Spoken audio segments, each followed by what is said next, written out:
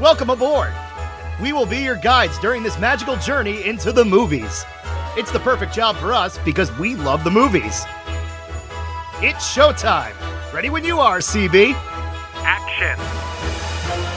Welcome to Monoreel Radio episode number 231. I'm Sean. And I'm Jackie. And we are here this week to review and discuss Eddie's $1 Million Cookoff to wrap up our baseball month. This will shock no one to learn that I had never seen this movie prior to reviewing it for Monoreel Radio. I had never even heard of it until we searched baseball on Disney+. See, I have a hobby and a habit that I've made. It's the thing that I've said 1,000 times that I love the most about Disney+. I want to get lost sometimes in Disney+, and find absurd movies or really like off-the-wall DCOMs occasionally, and I'll just flick through tiles, and there was always something about Eddie's $1 Million Cookoff. There's Eddie in his baseball uniform holding the oversized spatula. It reeks of like late 90s, early 2000s. It reeks of DCOM, and I am here for it. What I also really love about that tile is that he's projecting out of the Mickey ears behind him, and that was such a big thing for people who grew up on the Disney Channel, was all of their favorite kid celebrities doing the Mickey ears with their wand, and then they would have the graphic come up. So I like that they incorporated that just right out of the chute into the graphic for this film. Yes. Well, where does this film rank amongst the baseball movies that we have discussed this month? Where does it rank amongst the other DCOMs that we have discussed on Monoreel Radio? That, on top of many other things, is what we are here to discuss today. This episode is sponsored by Fierce Fox Co., designers of handmade silkscreen shirts. Fierce Fox has a t-shirt, tank top, hoodie, or crew neck for every fandom. So whether it's the movies or theme parks, princesses or villains, the MCU or Star Wars, everyone will find something they love. The designs range from subtle quotes from our favorite films to iconic characters we can wear proudly in so many different styles, such as sketchbook and concert tees. Listeners of Monoreel Radio can get a 20% discount using the code Monoreel at checkout. Visit fiercefoxdesignco.com to check out all of the collections. Eddie Ogden is a baseball prodigy and the star of his team, the Groundhogs. As they dine on Eddie dogs, Eddie, DB, and Frankie decide that their goal for the year is to beat the Eagles, while Eddie's father, who is also his coach, wants Eddie to think about a future in baseball. After a kitchen accident sends Eddie's mom to get stitches, Eddie decides to cook dinner for the family, and to their surprise, he is very good at it. So Eddie secretly starts to consider a culinary future rather than a baseball future. When registering for electives at school, Eddie signs himself and his friends up for home economics rather than computer science, but they swear to keep it a secret, especially from Eddie's father. Eddie decides to join the $1 Million Cookoff to try and win a culinary scholarship. However, this begins to distract him from baseball, especially as he tries harder and harder to keep everything in check, and his father sees how distracted he is. Eddie's mother finds out what he is up to, but encourages him to try his hand in the culinary arts. Eddie gets selected as a finalist in the $1 Million Cookoff, but DB does not support Eddie until Eddie plays it off as a joke. When Eddie gets home, his father scolds him for sneaking around and lying. Eddie struggles with being laughed at school for his home ec success, as well as lacking the finesse to compete in the cook-off. DB also sees that Eddie wasn't joking about the competition and again stops supporting him. When Eddie shows up late for a game due to being stuck in home ec, his father benches him to make an example out of him. It also turns out that the Groundhogs' final game against the Eagles is... when do you think it is? Do you think it's the same day as the cook-off? Because you would be completely correct. Shocking. Eddie chooses baseball after being sick of being made fun of at school, but his teacher, Mrs. Hadley, goes to his home and tries to convince him to compete at the cook-off. At the game, it becomes clear that Eddie's heart isn't in it, so he leaves to go to the cook-off, where he only has an hour left to complete his signature dish. As Eddie rallies off the field, the Groundhogs rally on the field. His father intentionally gets tossed from the game in order to go to the cook-off to help Eddie. The Groundhogs win their game, but Eddie loses the competition to Bridget, his overbearing classmate. Eddie's victory comes from knowing that he gave it his all and that his teammates were pushed to be successful without him. Before we get into the actual review, I want to talk about the timeline a little bit here, because my biggest question was, Bobby Flay, how and why? I feel like if this were, a theatrical release, a cameo from Bobby Flay would not be such a big deal. But for a DCOM, I was really surprised. So this came out 2003. And at this point, I just want to give a little context. Really, Bobby Flay and Rachel Ray were the two biggest names in cooking. Food Network is not anywhere close to what it is today. Yeah. Guy Fieri had not won the next Food Network star yet. Triple D was not even a thing. So super niche, right? Exactly. It wasn't like you had these big personalities or even celebrities coming out of the cooking world yet. It was really Bobby, Rachel. I think Lydia Bastianich was on PBS.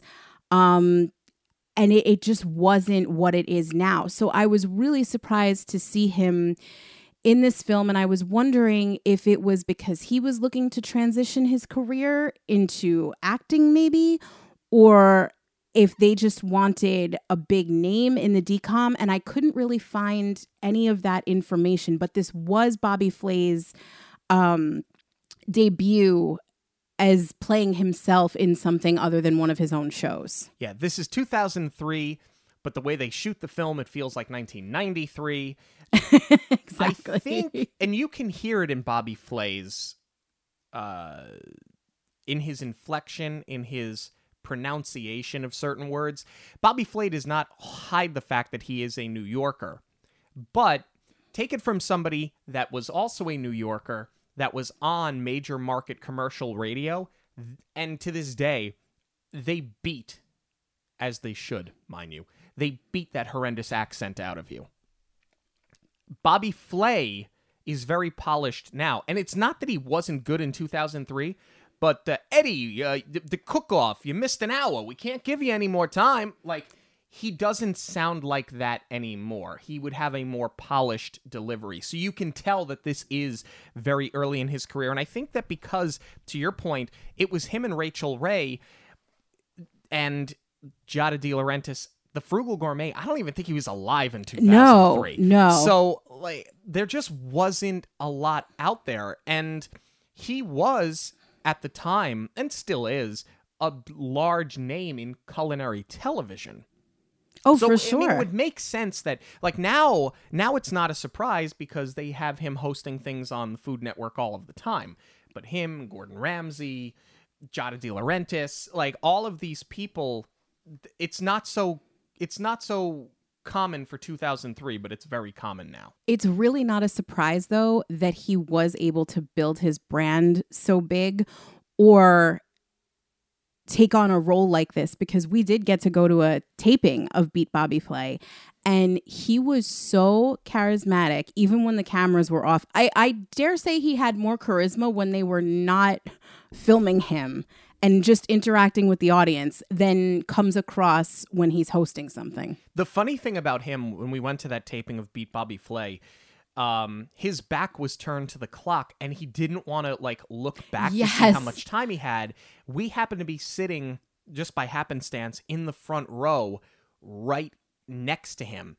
And from where he was, all he had to do was look up at us. And he kept looking at me going, how much time do I have? How much time do I have? And I would have to tell him, there should be a PA there for this. I had to keep telling Bobby Flay how much more time he had to complete his dish. I had forgotten all about that. He was very nice, though. He was. No, he was super cool to everyone in the audience. All right, let's start talking about the movie, though. Hey, look, guess what? Nobody knows how to play baseball again. Yeah, and this is quite the operation for a team that doesn't even know how to tie their shoes. You've got a full concession stand. The stadium is real. I'm calling it a stadium, but this is supposed to be a high school team or a junior high team. He's junior high. He's junior high. Which I think is important to establish because that is one of my major issues with this movie, among many things. It's such a trope. It has to stop. It just has to stop. Like, I don't know why you keep having these films, and I understand it's comedy, but I'm saying this for the final time. There gets to a certain point in time where if you don't know how to play the game, you're not playing the game. Right. You're just not. You are not playing on your junior high school team. And I don't want to hear, oh, but the team stinks. Well, there's no way, there's no chance that you don't have 25 kids in that school that actually know how to play the game. And it's a high school team, but it's co-ed. They don't have a separate boys and girls team. Right. So I thought it was an intramural team. Yeah, I did too. The whole time. So again, they don't establish that up front that it is for the school. But to your point, I mean, I think that they did this largely to get some physical comedy up front. You know, obviously you've got the two that don't call the pop fly and they're going to crash into each other. The one girl didn't tie her shoes. She's tripping all over herself. And you could write that off of they're just doing this, you know, for laughs. However, they are eventually, I will give the film credit, they are going to bring it back around because you made a point of saying that dad and coach are the same person. All he cares about is his son. He's not actually coaching this team. So this is going to play into not only his character, but also these kids taking charge of their own game towards the end of this film. Let's get this out of the way because it starts in this first scene. The line from his father of, "You throw like a girl." Oh my God. Here's my thing. The line of "you throw like a girl," you've seen it in 100 baseball movies. Frankly, in the early 90s, the guys used to rib each other and say "you throw like a girl." Now, is it a joke that is outdated at the time of this recording, 2023? It is. I don't find that offensive personally. And you may have a different stance on this and you would have the right to. Where I get uncomfortable with this, though, is that he keeps saying it with girls on the team. Yes. But where this film redeems itself, I mean, the whole idea is that, or the whole theme of this movie is that they are trying to break down gender stereotypes. And I immediately rolled my eyes when I heard the line, not just because it's so old and it is insulting, but it was more about the dad being such a one-note character. And again, they managed to bring it back around at the end of the film because the girl who can't tie her shoes, whose name completely escapes me, I think we hear it once and I honestly don't remember it. But they bothered to give her a slight character arc because she calls the coach on it. Right. And she said, why is it that it's something to the effect of, why is it that throwing like a girl is an insult, but if we run like a guy, it's a compliment? So as much as it made me cringe in the beginning, it did redeem itself for me at the end. And I think the moments where this film is self-aware help it from coming off as completely offensive. Where this film really loses me more than anything else is actually Eddie's storyline, which is problematic because he is the main character. But after the game, he makes these Eddie dogs that everyone being his two closest friends, not the entire team, absolutely loves. And to me, putting condiments on these hot dogs is not enough of a jumping off point to show that he has an interest in cooking. And all he does is just throw everything on it. Yeah, this was entirely for the sight gag. Yeah, like he just grabs every condiment that he can possibly find and he puts them on these hot dogs. And I have news for you. 12 and 13-year-old kids don't like horseradish. And they don't want horseradish on a hot dog. But you're right. It's just the sight gag of him, like, squirting ketchup and mustard everywhere, making the biggest mess he can, and the guys just smushing hot dogs into their face. Here's my thing. At the end of the day, where things like this, things like you throw like a girl, like I said, it's uncomfortable because there were girls on the team. And, like, when I played Little League, yeah, like, if you really didn't throw well, or if you weren't trying, because you had a lot of kids that were there to pick dandelions in the outfield, there were times where someone would say you throw the ball like a girl. But there were times where we had girls on our team, and at least the parents were like aware not to say it to offend the girls, right? Yeah, but the bigger issue is that it's still getting said when there's not girls around. So I like that it gets called out in this movie. I mean, I'm also talking the difference of 1990 and 2003. But my bigger point being that 10-year-old boys are the target demographic for this. So things like you play like a girl and he gets called out on it later, and making the biggest hot dog mess possible, it's just because they're trying to cater to 10-year-old boys 20 years ago. I'm glad you bring this up, though, because I was going to make a point of talking about it later, but now's as good a time as any. We have run into this with so many DCOMs, and I think that this has been one of our biggest issues with the ones that we don't like, is that they're coming out in the 2000s, but they are still leaning into these 90s tropes. And one of the biggest ones, and it's not even just a 90s trope, it's very specific. It is a 90s Nickelodeon thing. These big messes. When you think about, I mean, obviously Nickelodeon Slime, but shows like All That, when Keenan did the Randy and Mandy with the chocolate everywhere. Yep. I mean, they just love making giant messes. Like, anytime a kid had a blender in the 90s, you knew the lid was not going on. Right. It just wasn't. And there was going to be a huge mess all over the place. So Eddie making these hot dogs was probably the cleanest thing that they did in this film, because it's just going to get worse and worse as it goes on. And it's a film based around food, so you get no less than 2 or 3 food fights. Right. To the point where even the home ec teacher says, I don't want boys in my class anymore, because apparently the boys are the ones that cause all the trouble, even though there's 3 boys in a class with mostly girls.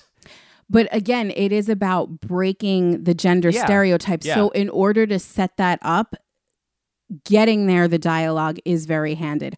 Much like once they get home, Eddie and 2 of his friends from the baseball, again, not the whole team, is celebrating. DB and Frankie. DB and Frankie are back at the house, and they're going to have dinner with the Ogdens. So we meet Eddie's doofy older brothers, again, 90s trope. And we get a little sidebar conversation with Dad and Eddie, where Dad talks to Eddie about maybe not staying with the Groundhogs in favor of getting him on a better team. And I feel like this conversation gets lost in the chaos of DB and Frankie running around. They're wrestling with the brothers for control of the TV. And I feel like it would have been a better dinner conversation to really focus in on the fact that Dad is so biased towards his son, he does not even care about the team that he is coaching and actually fostering these kids. And he just wants to see Eddie shine, which he's already doing, because we've seen it at the game where, you know, the team is not playing well. And it's like, all right, Eddie's coming up to bat. Just smash one out there and we're going to be fine. He only cares about his son. So you do need to... Yeah, that's called being a little league coach. They're all the same. Oh, yeah. No, it's the equivalent of being a stage mom. The dads wanted their son to be the shining star on the team. So that was to be expected, but they're really leaning into it now, where he's like, screw the Groundhogs. I'll get you on a better team. And makes no mention of if he's going to remain their coach or he's going to ride Eddie's coattails, so to speak, in his baseball career. See, I don't find any of that problematic or even offensive. It's so not uncommon that the best players on their teams, they step up to join a higher competitive level, whether it be travel ball, whether it be a varsity team. This is so not uncommon. Oh, no, I don't find it problematic, but I'm saying for the film, the conversation gets buried. And I think that you really needed to highlight this as far as Eddie's relationship with his dad. Well, they did it just to rush into Mom slices her hand on a knife yes. so that Eddie and his friends can prepare a dinner where none of the flavors work at all, but it's still a fairly good enough scene. My problem with it is, like, Eddie can't put a lid on a blender 10 minutes later, yet he knew how to mash potatoes and fry chicken and make, like, a fruit-based glaze out of all of it. This is where the film really started to lose me, because it's not just Eddie. DB and Frankie don't have any cooking experience either, but they can identify cardamom and caraway without labels when asked for it. So I think that, and again, they're playing it for comedy, that Eddie makes this tower of fried chicken covered in Fruit Loops and like arranges the plating so that it's like a volcano with the mashed potatoes. And I think that they're trying to show that he's being creative, and he took a bunch of things that shouldn't work and made them delicious. But like, that's not reading, because the family is not complimenting him. They go immediately to insulting him and calling him Edwina and Eddie Crocker. And because they are trying to downplay the fact that he enjoyed this so much and everybody's ribbing him for it, you lose the fact that he actually made something good. And I think if they had him prepare like a more intricate dish, like if they had him make a lasagna or something that we as the audience can easily identify as being sort of difficult to pull off, but wow, he did, and he's actually talented, it would have made a lot more sense. But instead, it's let's go for the sight gag, and then we're going to rip Eddie apart because he cooked something. And again, this is where it loses me even further, because yes, this is about breaking down the gender stereotypes, but you're trying to build to that so much that the brothers are, and the dad in this scene, are far too over the top. They take it way, way too far. And it's just so hard to relate to nowadays, because kids are so much more well-rounded. And this is where I just don't get the hype of High School Musical, because you are not giving credit to kids for being multifaceted. And it's just the idea that a kid can only do one thing and have one hobby. And if that's what they're known for. And if they step outside of that, everyone's going to judge them. And that is the whole point of this story, is how, Eddie wants to pursue this thing, but he's being judged for it. And, he can't feel that he can just do something that he enjoys out in the open. And he's got to keep it to himself. So to make my point and be concise about it, it should not be so impressive that a kid this age made dinner, nor should it be such a big deal that Eddie enjoyed doing it. But they are just so heavy-handed here. Let me respond. There's a couple of things here. First being that someone being pigeonholed into this is the one thing that you do, and that's your one hobby, and that's called high school. Yeah. So I don't think that that's a trope. I think that that's everyday life. I think that that's just called high school, whether you agree with it or not. And if you swear that your high school wasn't like that, you're either lying or you are the most enlightened high school of all time. You're lying. The other thing is that I think the problem with Eddie having made this meal is that, as you pointed out, his friends are identifying things with no cooking experience, without labels. They just know what they are. We've never seen Eddie have an interest in cooking. Right. We have seen Eddie have an interest in throwing a bunch of crap onto a hot dog that somebody else made. That's not an interest in cooking. Right. That's what I said earlier. Right. So you've rushed into this idea. Now, on the one hand, do we need that to be fleshed out an awful lot? No, it's a DCOM. It's 90 minutes, not including commercial breaks. Get in, get out, get to the point. I don't think you need to see that much of it, but they do rush into it. In regards to his father and his brothers being really heavy-handed with the insults, I think that's done intentionally to make you cringe. Like, like you said, they're trying to do everything they can to change gender stereotype in this movie. I actually think they do a really good job of it. Oh, yeah.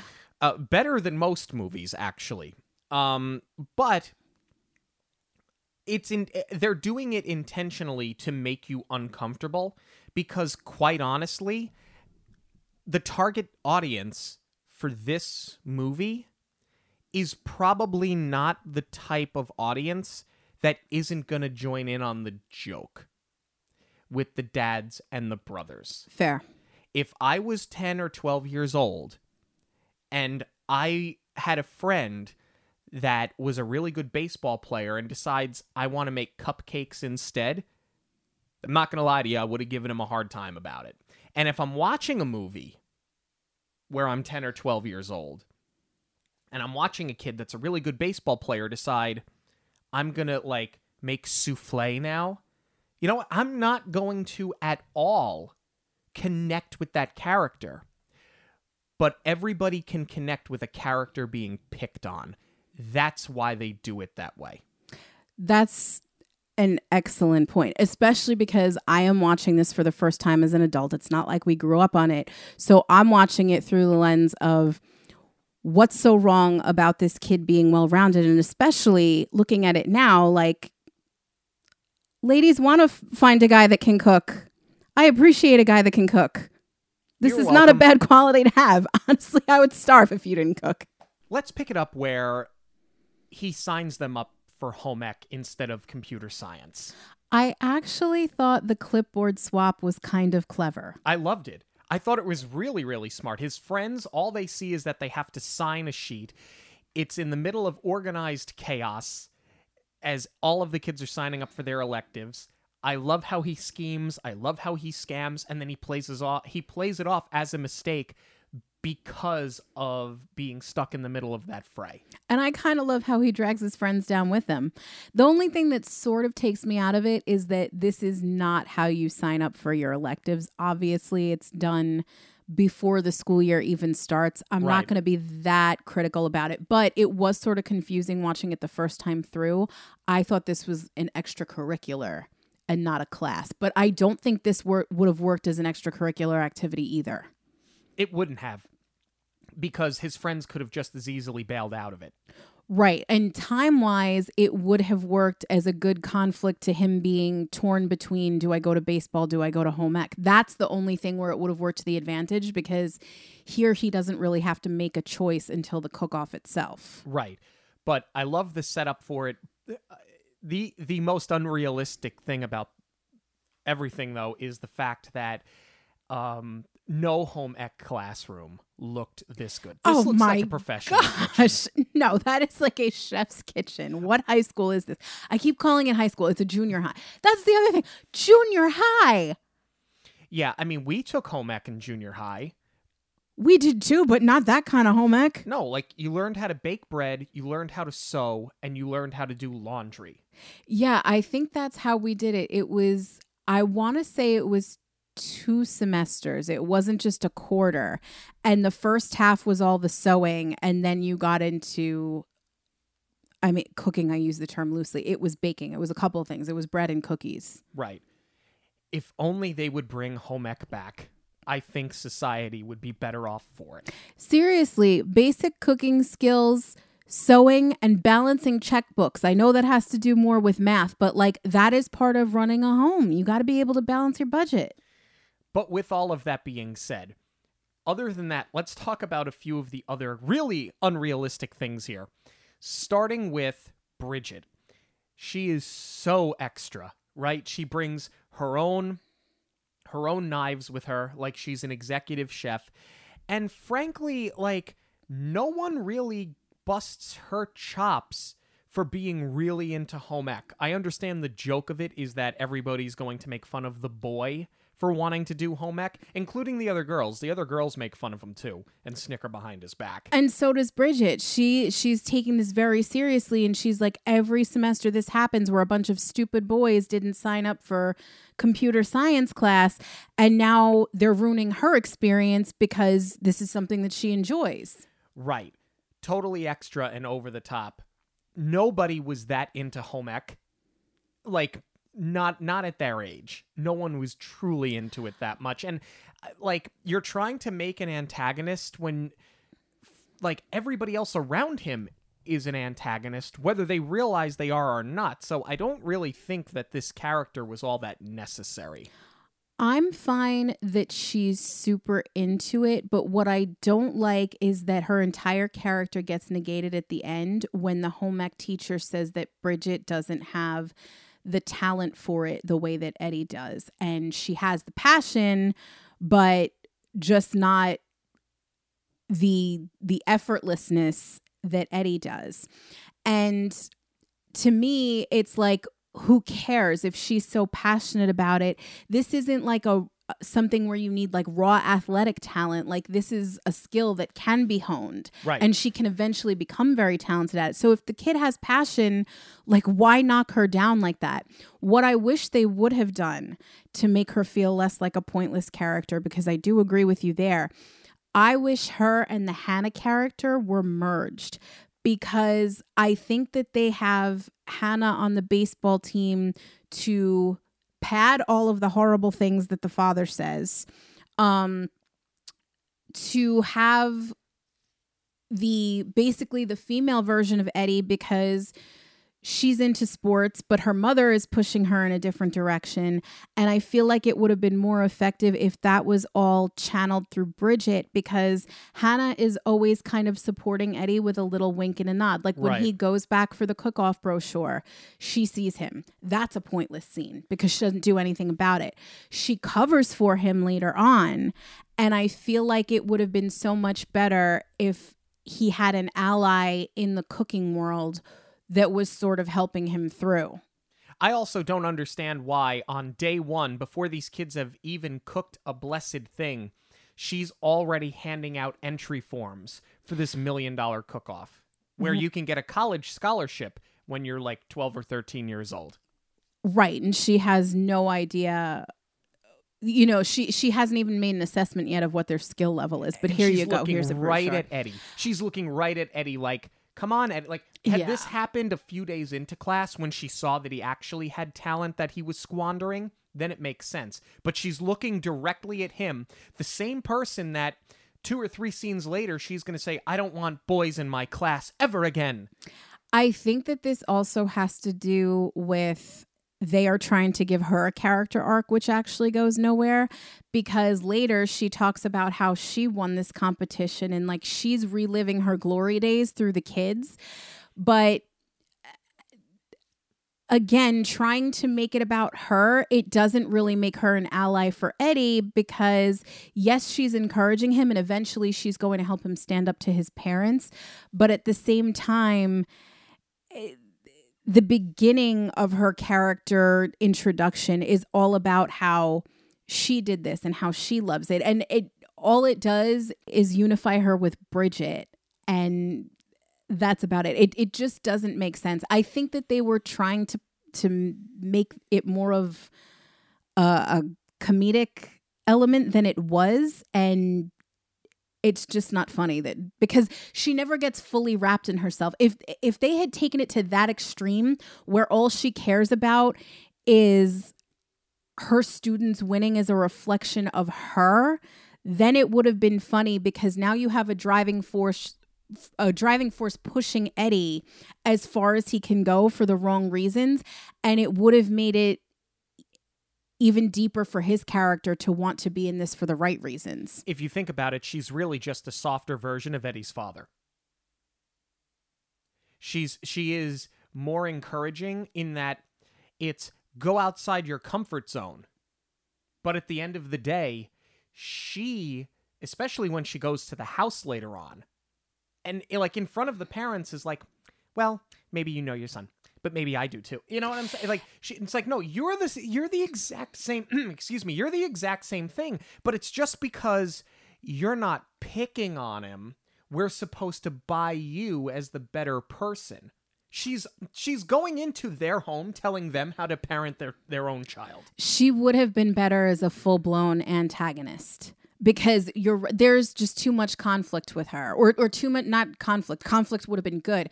Contradiction, yes, is the issue, because she really is trying to help Bridget and coming from a genuine place because Bridget's into this. Whereas with Eddie, she's trying to get him into it, saying you have to be here, you have to learn this stuff, you have to learn the basics if you're going to compete.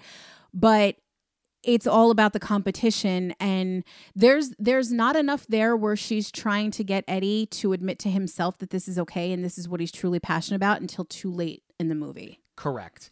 Let's move on to Eddie's first failure. It's that classic I don't put the lid on the blender scene.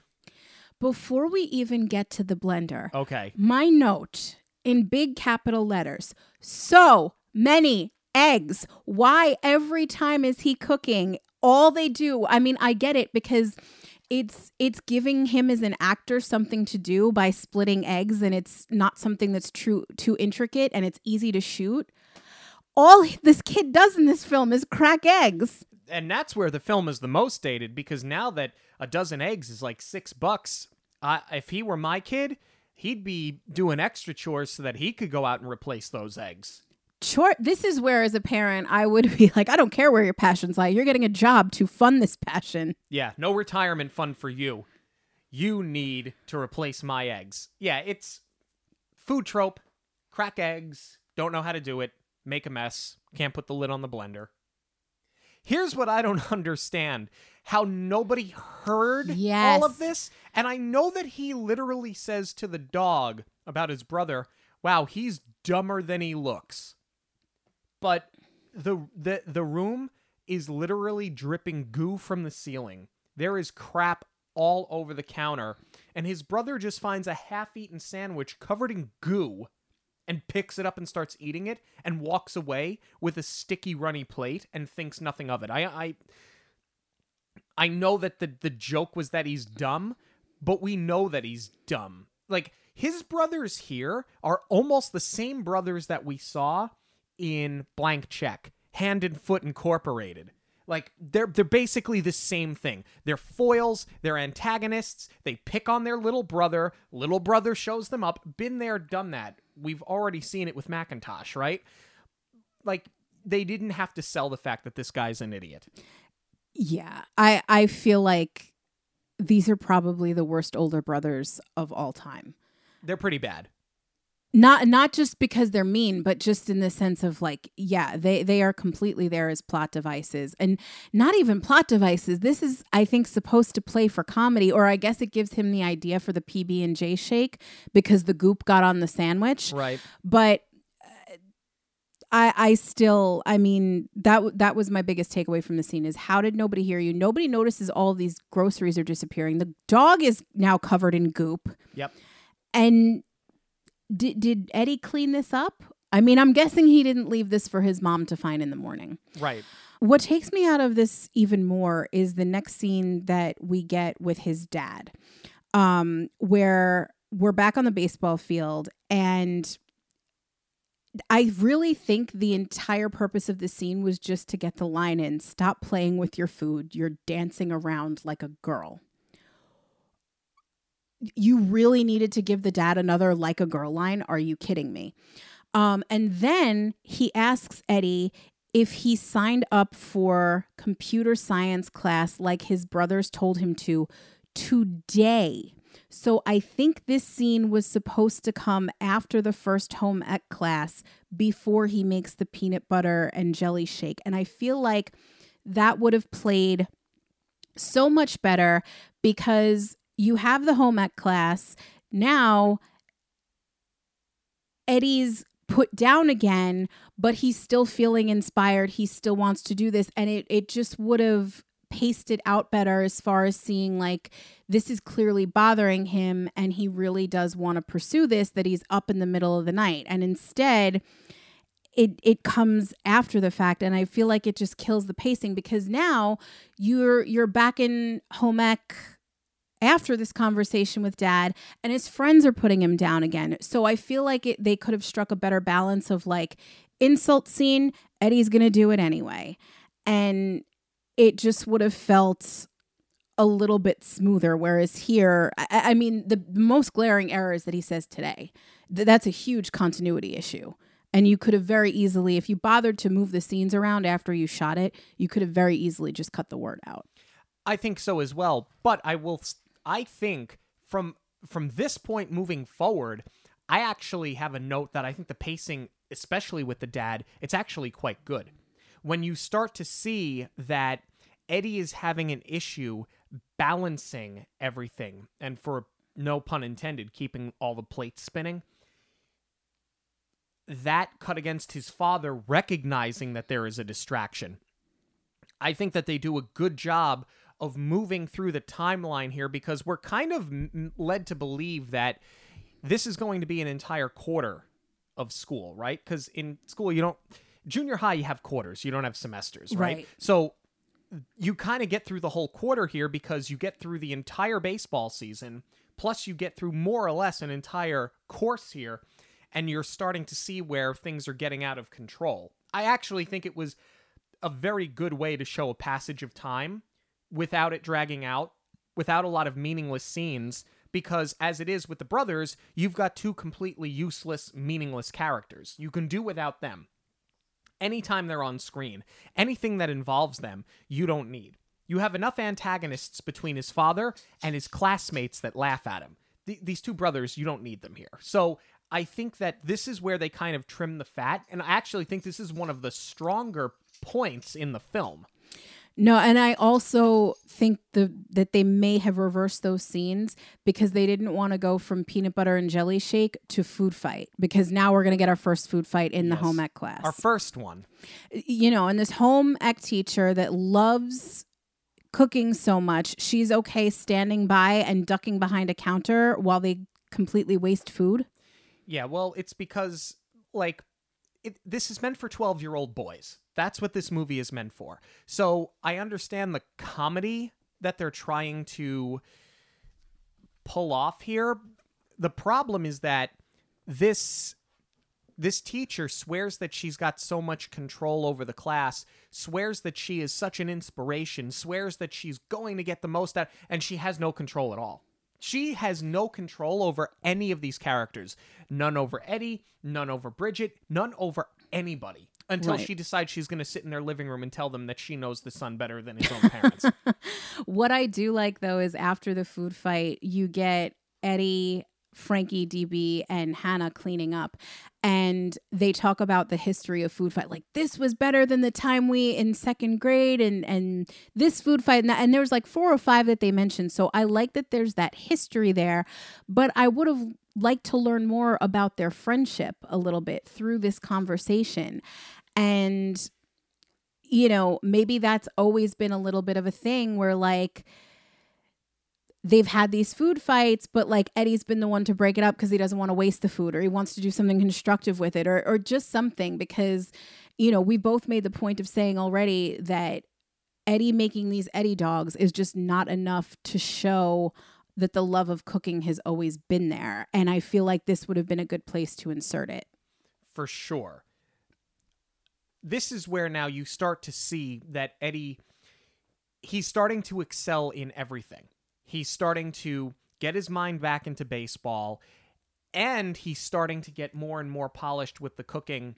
This is where you really start to love the character, because up until this point, I will say that I didn't really care for the character that much, because it's just we know what's going to happen. We know you're going to pick cooking over baseball, because that's the point of the movie, is for you to not do what everybody tells you that you're going to do. And it would have been easy just to see him excel in cooking and fail at baseball, but it means so much to him to keep the ruse up. Right. That because he starts to excel in both, it says a lot about him as a character. It does, and it works for the character, but I feel like it starts to fail the film because he is still bailing out his baseball team. What I would have really liked to see is that as he excels in cooking, baseball starts to fall apart, which they do a little bit later on, but I wish it would have started to slip now so that the team has to step up in Eddie's absence. And now they're starting to have their arc of, our best player's not here, but we still want to win. Like, we have to figure this out without him. Yeah, I think what they do instead here, as opposed to focusing on the baseball starting to slip, they start making more and more conflict with DB. Right, because they have the purple sauce out in the dugout. Yeah. I think that I don't think you really needed him to have any more conflict with his friends. I understand why they did it, and Frankie is a far better support system than DB, but I'm just going to put this out here right now. DB stinks as a baseball player. He's horrific, actually. And he's the worst friend of all time. Like, he's insufferable. Like, the dad is insufferable in the right ways. DB is just a completely dislikable character. Although I do like the balance they struck with Frankie wanting to be supportive, but DB is always shutting him down. Yes, it makes sense that they would do it that way, but I'm just saying I don't even think the character DB is all that necessary.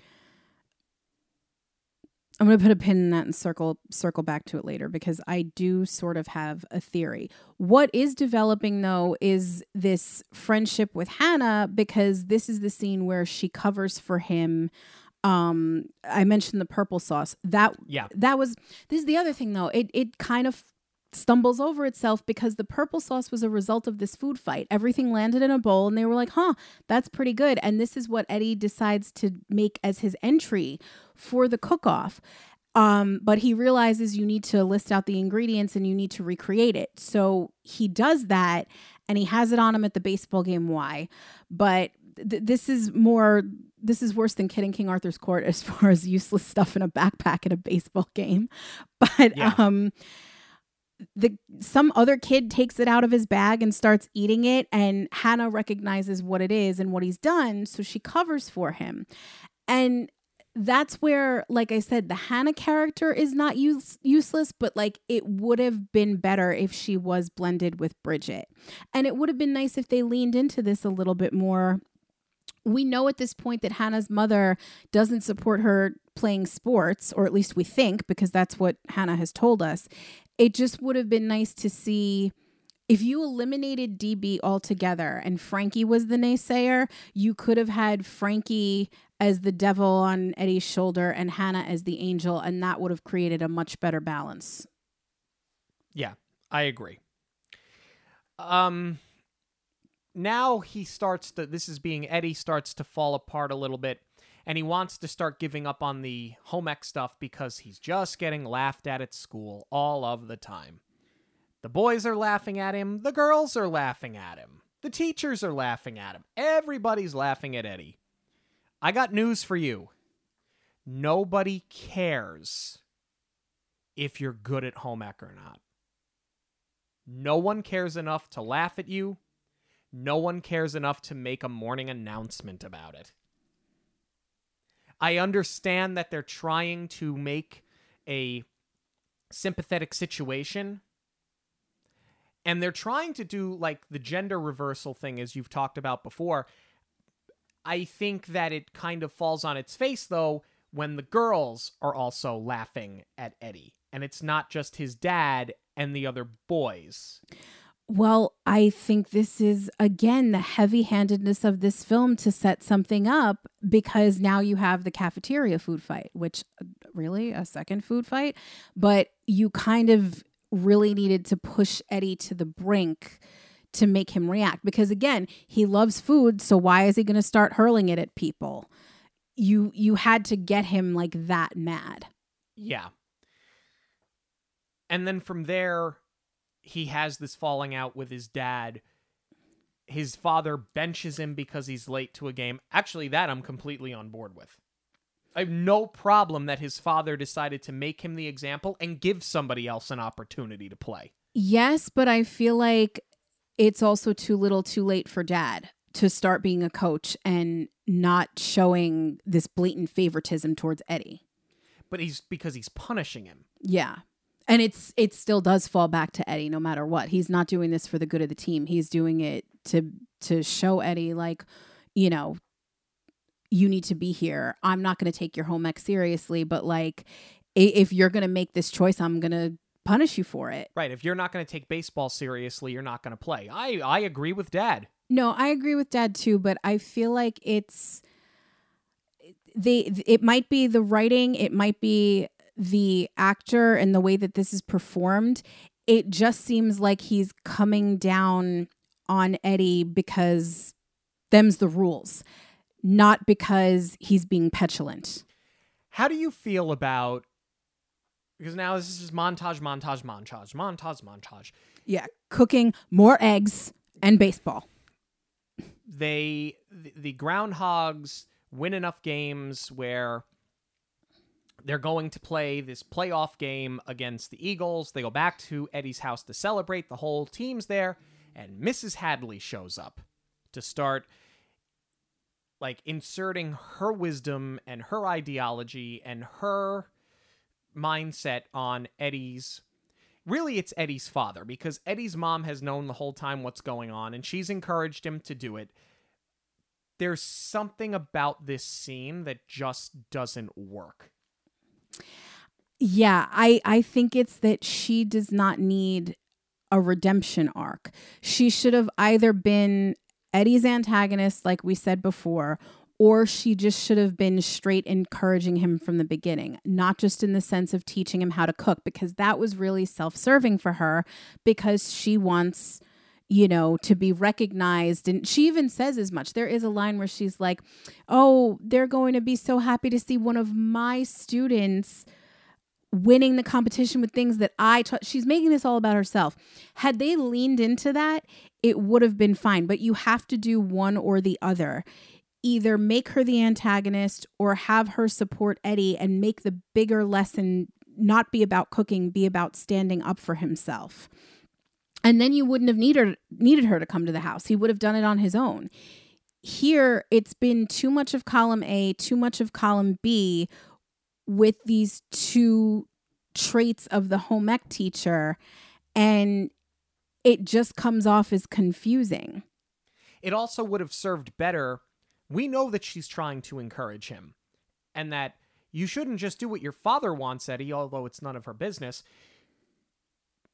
If she would have had this heart-to-heart with him in the classroom by themselves, no Bridget, no Hannah, no nobody, after she watches him get picked on, I think then it makes sense.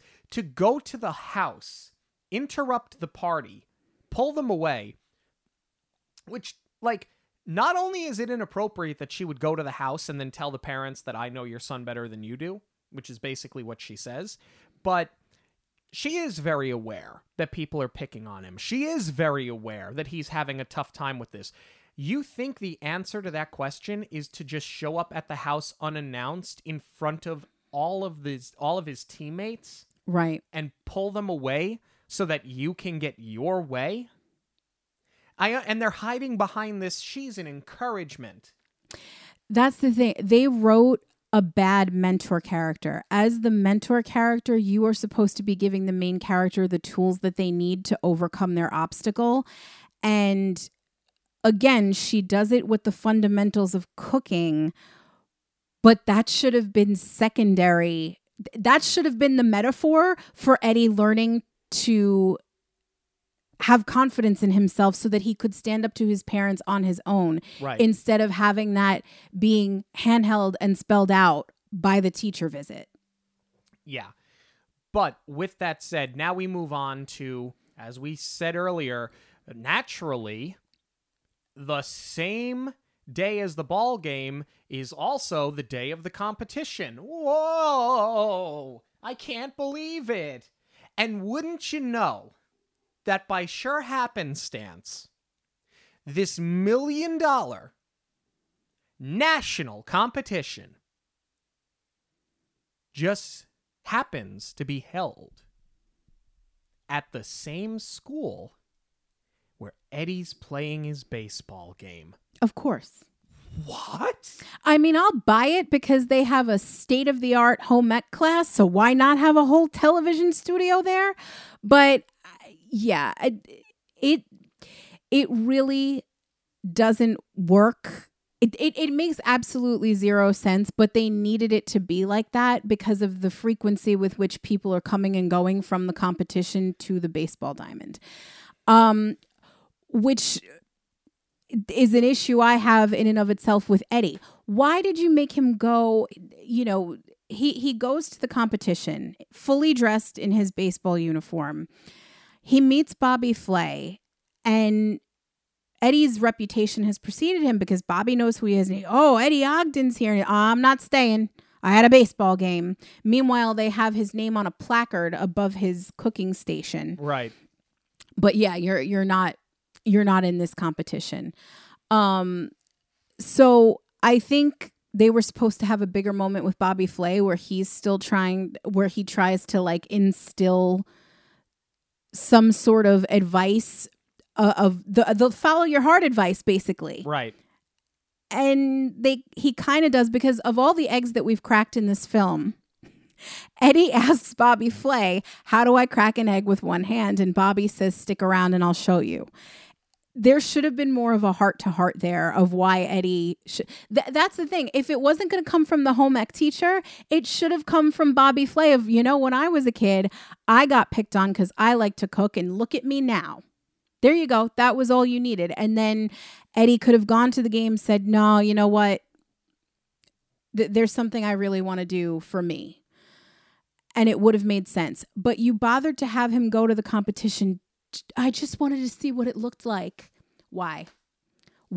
It would have been so much more effective if Bobby was not going to give him a piece of advice to have him just go to the game and have it like nagging at him. It's like going to your ex's wedding just to see how they look in the dress or the tux. It doesn't make sense. It doesn't make sense at all. Exactly. But the triumph of this scene is that Dad gets what's coming to him. We talked about it earlier. Yes. How come when I throw like a girl, it's an insult, but when I run like a guy, it's a compliment? Kimberly. Oh, I wrote her name down so I would good for remember it. you. It's Kimberly. But even she goes, yeah, I stink. I'm not that good, but I'm trying.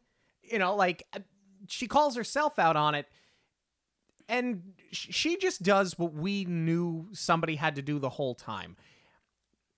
I said it earlier. Right, wrong, or indifferent, you can look at it 1,000 different ways.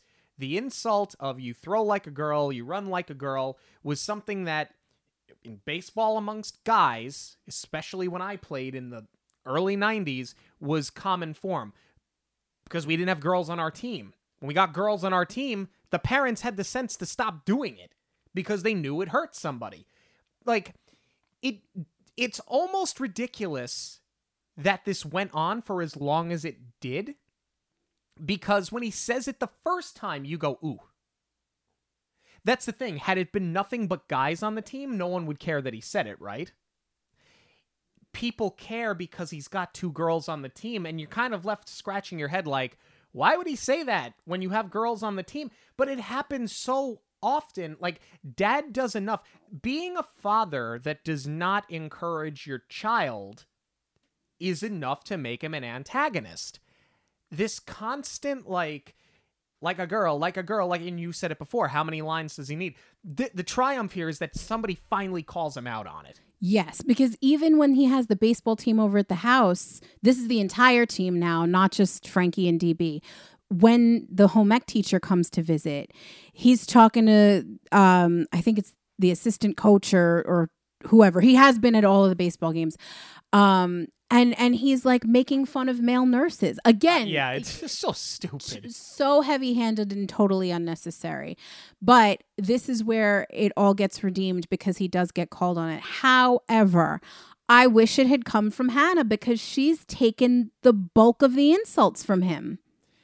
The problem with it coming from Hannah, though, is Hannah's actually a good ball player. She's better than DB. So you needed it to come from one of the weaker players on the team. True. And Hannah is also going to have her moment where she stands up to her own mother. So Right. honestly, Hannah probably has the most full arc out of anyone in this film. What I don't like, and again, this might have been, I'm not sure if it's the writing. I'm not sure if it's the delivery of the line. They say to Eddie, like, you're always the one bailing us out. Give us a chance for once, when he decides that he is going to go to the cook-off. And I feel like there's a couple of different ways they could have played it. They could have realized that his baseball playing is suffering so much because his heart is not in it. They decided to rally around him, be encouraging, and say, you know what? We got this. You've been slipping so much. We've actually been improving. And now we want to put ourselves to the test and see what we can really do without you. So you go and encourage him that way. Instead, it comes off as like slightly sarcastic. And if it was going to be sarcastic from anybody, it should have come from DB to let Eddie off the hook, because DB, for as just awful, straight awful as he's been, he does need the moment of redemption more than anyone else to show Eddie that, no, I'm still going to be your friend and I'm going to support you. I'm going to be a true friend to you now. Yeah, and he never really has that. He only cares after they win their ball game. Right. And that's what I'm saying. He should have been the one. He should have been the deciding factor where it's like, all right, you're not going to hear about this from me. If cooking is your passion, then you go. So now the other thing that completely takes me out of it is that they have a TV in the box, which they did cover with a throwaway line that Frankie likes watching the Yankees. So that's why they have it there. To me, it would have been more effective if Eddie had brought the TV to watch the cooking instead of going to the competition just to see it and then going to the baseball game and deciding that he really wants to cook. They should have had him with the TV completely distracted watching the competition going on without him this entire time. I feel like they overcomplicated this, but they're watching, they're rooting him along, and they're like, gee, Eddie needs help.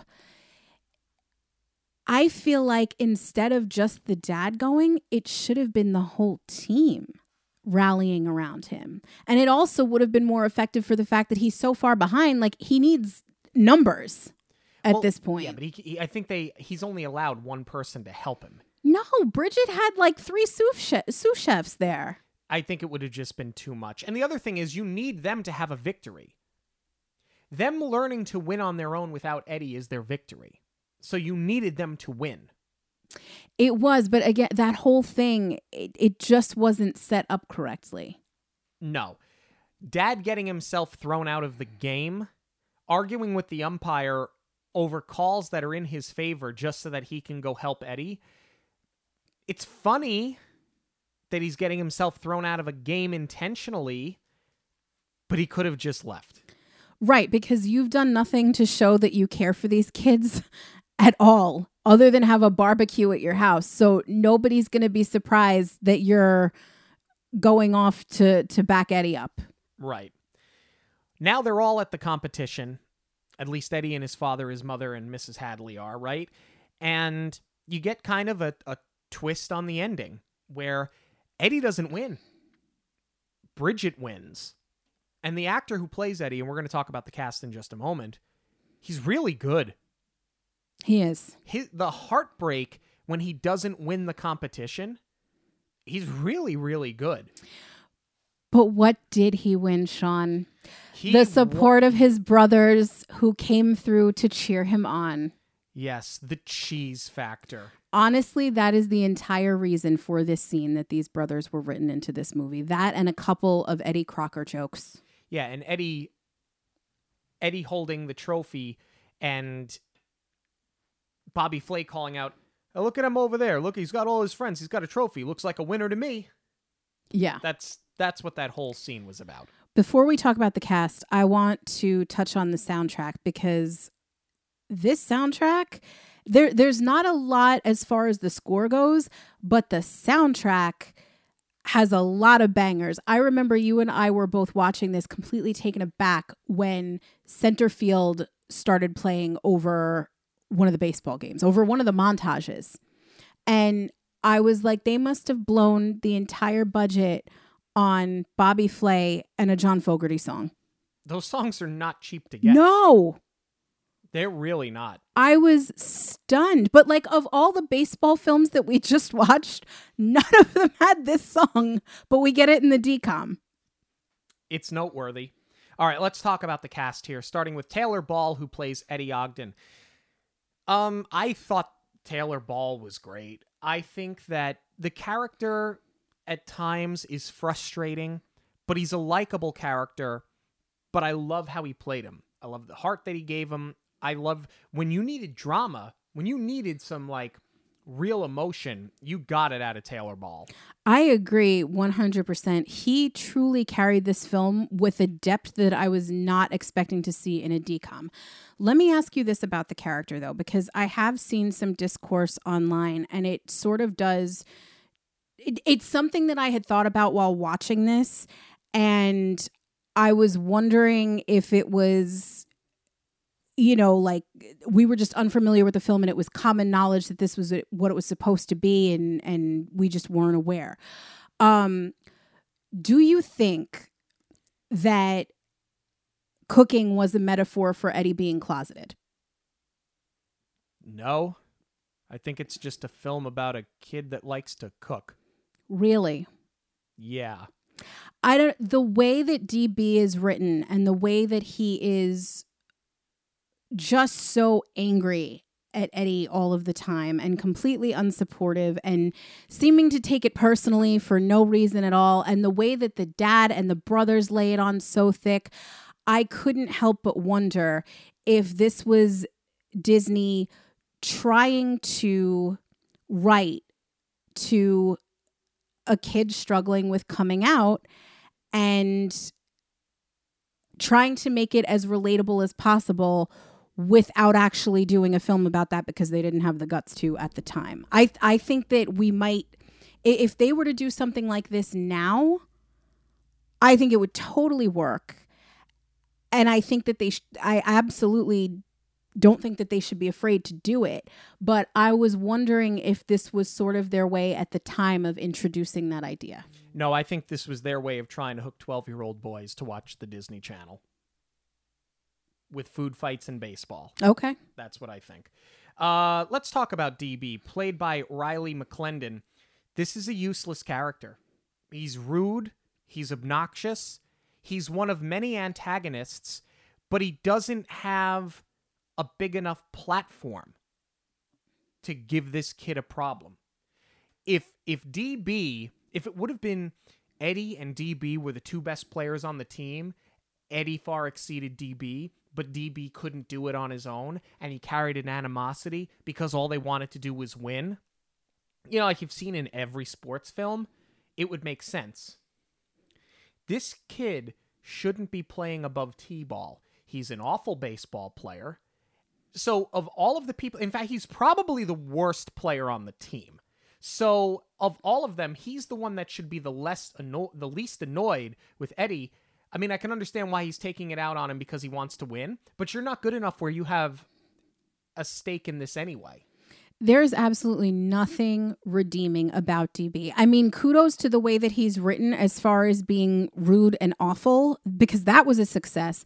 But you needed something to show that he supported Eddie going to this cook-off, and you never get it until the very end. So it's like, after Eddie is in everyone else's good graces, then DB will jump on the bandwagon and be supportive, but he won't just support his friend for the sake of being a good friend. Yeah, awful. Let's talk about a friend that's a better friend. Orlando Brown plays Frankie. I like this character. I like that he does encourage Eddie. But I like that he's kind of stuck in the middle where he's trying to stand up for Eddie. He's trying to encourage Eddie, but he's also getting pulled by DB and he's getting pulled by some other people on the team. But he's still a likable character nonetheless. He is one of the most relatable characters in the film as far as wanting to support something, but you also don't want to get the target switched onto you and be the one who becomes made fun of just because you stood up for the right thing. And Orlando Brown is just fantastic. I think out of this entire cast, he probably had the most experience because he was on That's So Raven. And I mean, I recognized him from like every Disney Channel / Full House / you know, I mean, he was in everything. And I wish he would have had more screen time because he was a scene stealer. He's just got so much charisma. Rose McIver plays Hannah. I like this character. I like that she's very much a still waters run deep. I like that she backs Eddie. I like that she covers for Eddie. And I like that she's sort of going through the same thing that Eddie's going through because her mother doesn't know she's playing baseball. Her mother thinks she's going to cheerleading practice every day, and she wants to hide the fact that she's playing baseball with the boys instead of doing the cheerleading with the girls. I think that that's a very good parallel, and I like that they attacked that in this film as well. I agree, and I like that, you know, she does have the moment with her mom where her mom says what we really needed from Eddie's dad of, you know, I'm not mad that you're playing baseball. I'm mad that you felt you couldn't tell me. So I'm glad that we get that somewhere. And this is another actress that just has a depth beyond her years. Kylie Layden plays Bridget. This to me is a borderline useless character. She's dislikable because she's obnoxious.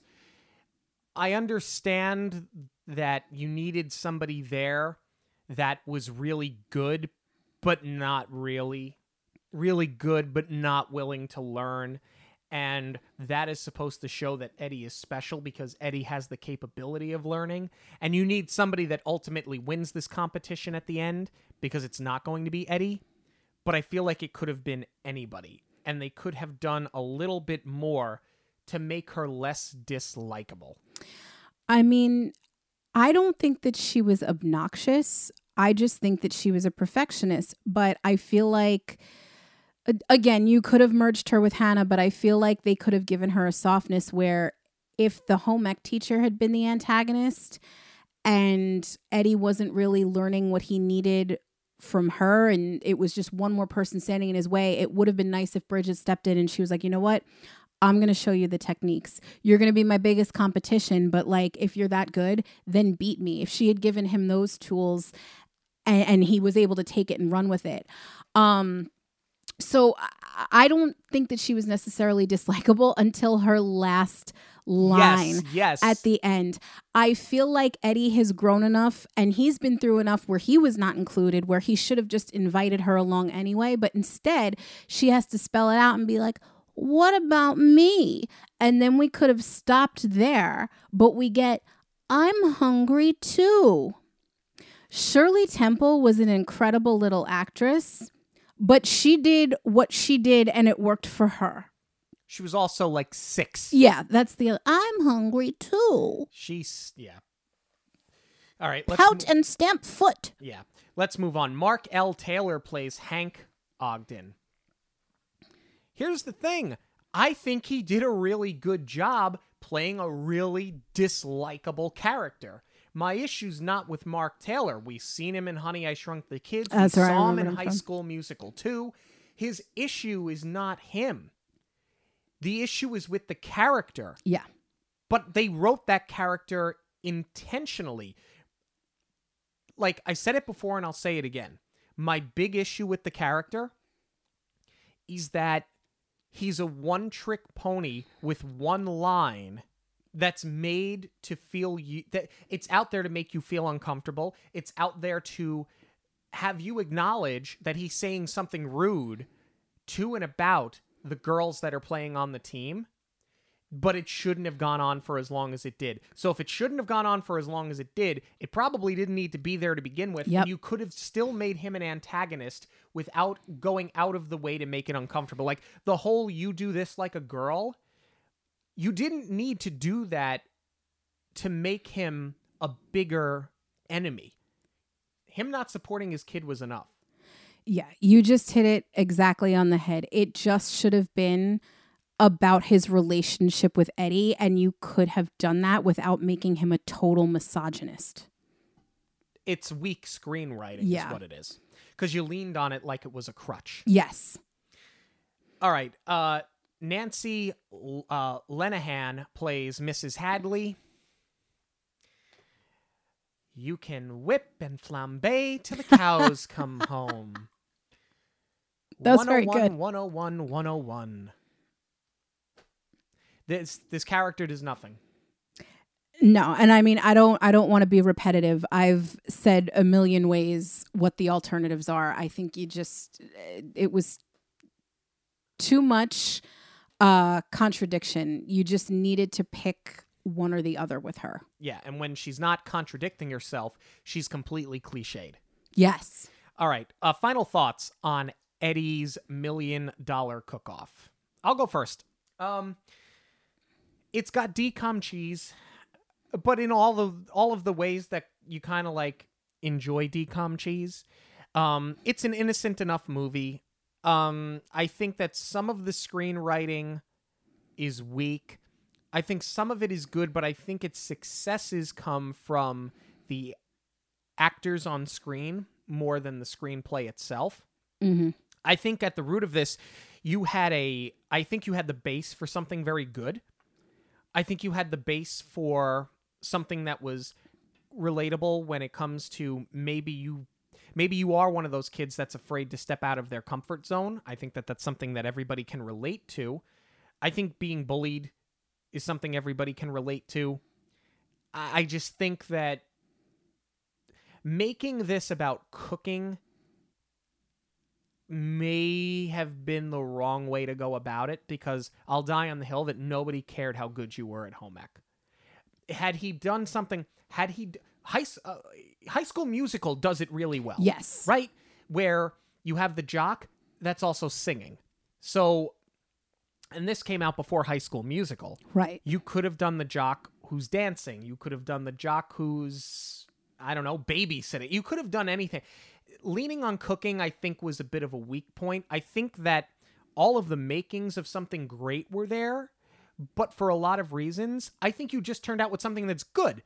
I think in terms of DCOMs, it's middle of the road.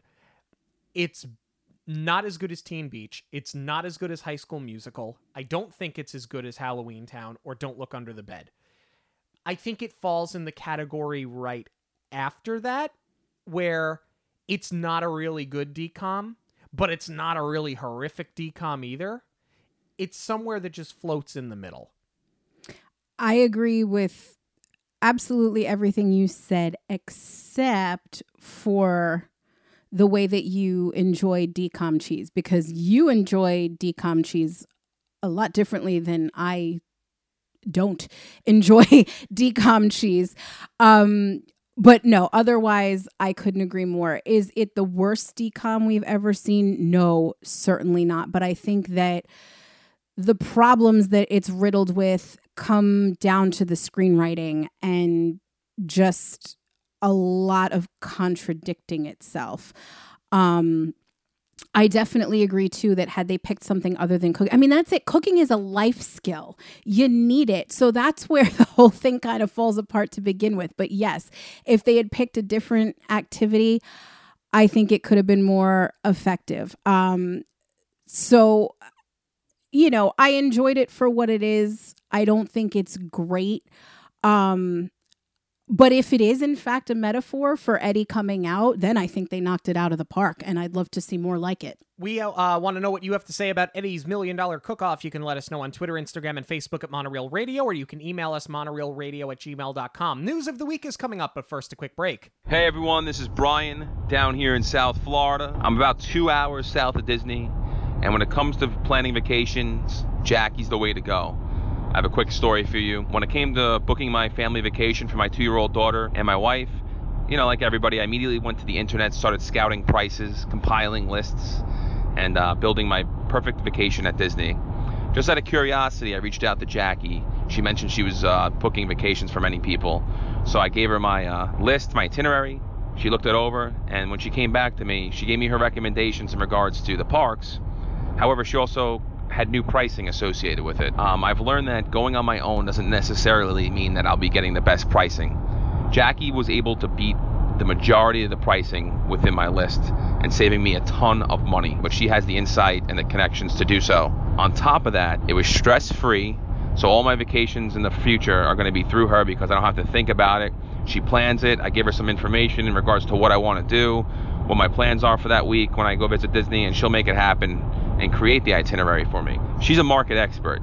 Myself, I go into a park, I immediately hop on the next line, I get a few fast passes, and at the end of the day, I don't accomplish everything like I would want to. She advised on which rides to attack first, which restaurants I should schedule on what day, and how to properly allocate my time to maximize my vacation. It was an amazing process. Thanks, guys. Talk to you soon. Way to go, Monoreel. Keep it going. So if you would like completely free assistance planning your Disney vacation, you can get in touch with me through any of our social media outlets at Monoreel Radio on Facebook, Instagram, and Twitter, or you can email me directly at j.zolezzi, that's Zolezzi, at magicalvacationplanner.com. Hi, this is Kelly from Karma and Kismet, your official Monoreel news sponsor, and I am very excited to throw it over to Sean and Jackie to talk all about the Disney news. But before I do that, I want to make sure that I share with you guys where you can check out all of my Disney-inspired art at karmaandkismetdesigns.com. Don't forget, listeners of the show get a 10% discount with the code Monoreel10 at checkout to see all of Kelly's services and all of her products. It's online at karmaandkismetdesigns.com. That's karma, the letter N, kismetdesigns.com. And you're going to hear from Kelly herself next week on our next review. Yes, so Kelly is coming back. Pat is coming as well. More on that next week, though. We're just going to tease it right there. Let's talk about the biggest piece of Disney news this week. Actually, we got two pieces of Disney news. Disney is now 0 for 2 with fire-breathing dragons. The Maleficent dragon at Fantasmic in Disneyland caught fire. They are now in a plan B where they have a different dragon, obviously. But I don't know what it is about the design of this dragon, but this is now twice that you've had a dragon catch fire. Honestly, I mean, I'm just glad that it wasn't a safety issue and no one got hurt, because I could not stop watching these videos. It looked like a ritualistic sacrifice and it was hilarious. My favorite one being there was Sorcerer Mickey's out underneath Maleficent, and he clearly needs to get under the stage and he's not going down yet. So he just like nods like, yep, this is happening. But the full Mickey nod of this is happening right now. It's a dumpster fire. Get me down. I will repost that on TikTok because you can repost videos, and I couldn't stop watching. It was the head nod for me. I give the friend of the character a lot of credit because I would have been panicking. Yeah, because calm, cool, and collected. They're clipped in to the back, so you don't like walk over the edge. Oh, I would have figured out a way out of it. Biggest piece of news this week, though. Walt Disney World annual passes went on sale again. They have been on sale for a week now. They were supposed to go on sale at 6 o'clock in the morning, but it's Disney IT, so that didn't happen. People waited 5, 6, 7 hours. 7 was the most I had seen. It could be longer. I gave up tracking it at that point. I was exhausted for them. But a lot of people, they cut off the sale of annual passes at 11 p.m., but at least they had the decency of saying, keep your browser open. You will not lose your spot in line. You will regain your spot in line when we resume tomorrow. There was a blurb on the on sale that said just because you were in the queue does not mean that you will be able to purchase an annual pass. That caused a lot of panic. That caused a lot of people to wonder how many passes were for sale. Here we stand. A week later, I went on right before we turned the microphones on. Not only is there no wait, not only is there no virtual queue, every single level of annual pass is still available. So my question to you is, who is to blame for this mania? Who is to blame for these 7-hour waits? Is it people that just have to wait online for things? Because there's a culture of people who don't have better things to do with their time than to wait online just to say that they did, to buy things like popcorn buckets. How much of this is Disney's fault? How much of this is Disney creating panic and creating a news story? Good Day Orlando down here in Central Florida. Mm-hmm. They were on, I had them on all day. And they had one of their field anchors on a laptop right outside the gates from the moment the broadcast went on air until the moment they wrapped up at 10 a.m., she had still not gotten off the virtual queue. So it's the best marketing known to man, right? It's a ton of great marketing. But has Disney bought into this idea of creating mania to get people to panic buy annual passes? Right. I mean, there's no such thing as bad press. I mean, I was kind of raising an eyebrow when I saw the warning of, you know, you still might not get one. And there was a brief moment where I was like, are they going to cut them off again? I wasn't worried for us because I know when we have the option to renew, we can do the upgrade regardless. And that makes sense for them having a cutoff. If they have to leave enough so that everybody that has an existing annual pass can upgrade should they choose to. But to your point, I guess the question becomes, are you anticipating that many new buyers where you feel like you'll have to shut it down again?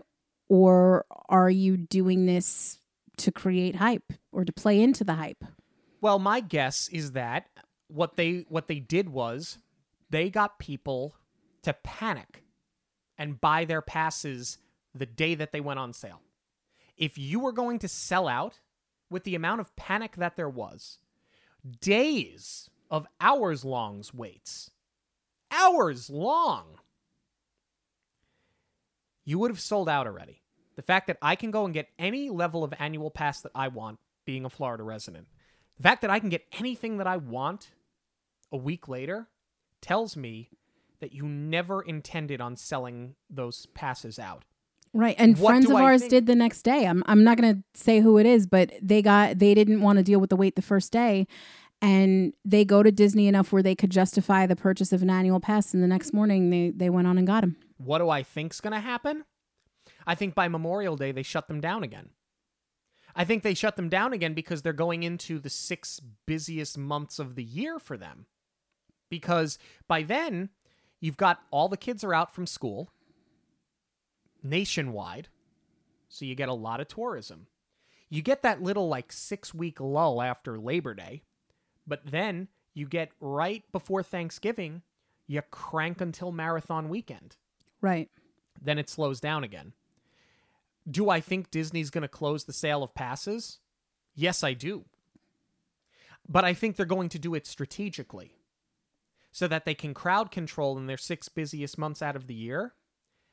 But the other thing is, if you shut down the passes and people didn't get them now, when you jack up the price next year, all of those people that got shut out this year because they decided to wait, like we did last year, they're either going to get stuck buying the Pixie Dust Pass that they won't utilize nearly as much, or they are going to be part of that 7-hour wait in 2024 when you open up the sale of annual passes again. Or do they cut off upgrading when you renew? Do you just get to renew as what you have because that's what they've accounted for? I think this is part of a much bigger conversation, though, that we are going to have in our next Dockside chat, which we're still a couple of weeks away from. But we've sort of been piecing things together, and it's raised a lot of questions. So we kind of decided that it was worth having a whole talk topic about it. Yeah, and we're going to need tequila to get through that conversation. For sure. But we want to know, did you buy your annual passes yet? How was the purchase process for you? Do you plan on buying them at all? You can let us know on Twitter, Instagram, and Facebook at Monoreel Radio, or you can email us monoreelradio@gmail.com. Thank you all so much for joining us this and every week on Monoreel Radio. Don't forget to like, subscribe, and rate us on your podcast platform of choice. Follow us on all of that social media as well, and for links to everything related to the show, it is online at monoreelradio.com. For Jackie, I'm Sean. Have a magical week, everyone. On behalf of Monoreel Radio, we'd like to thank you for joining us. We'll see you at the movies, the stuff dreams are made of.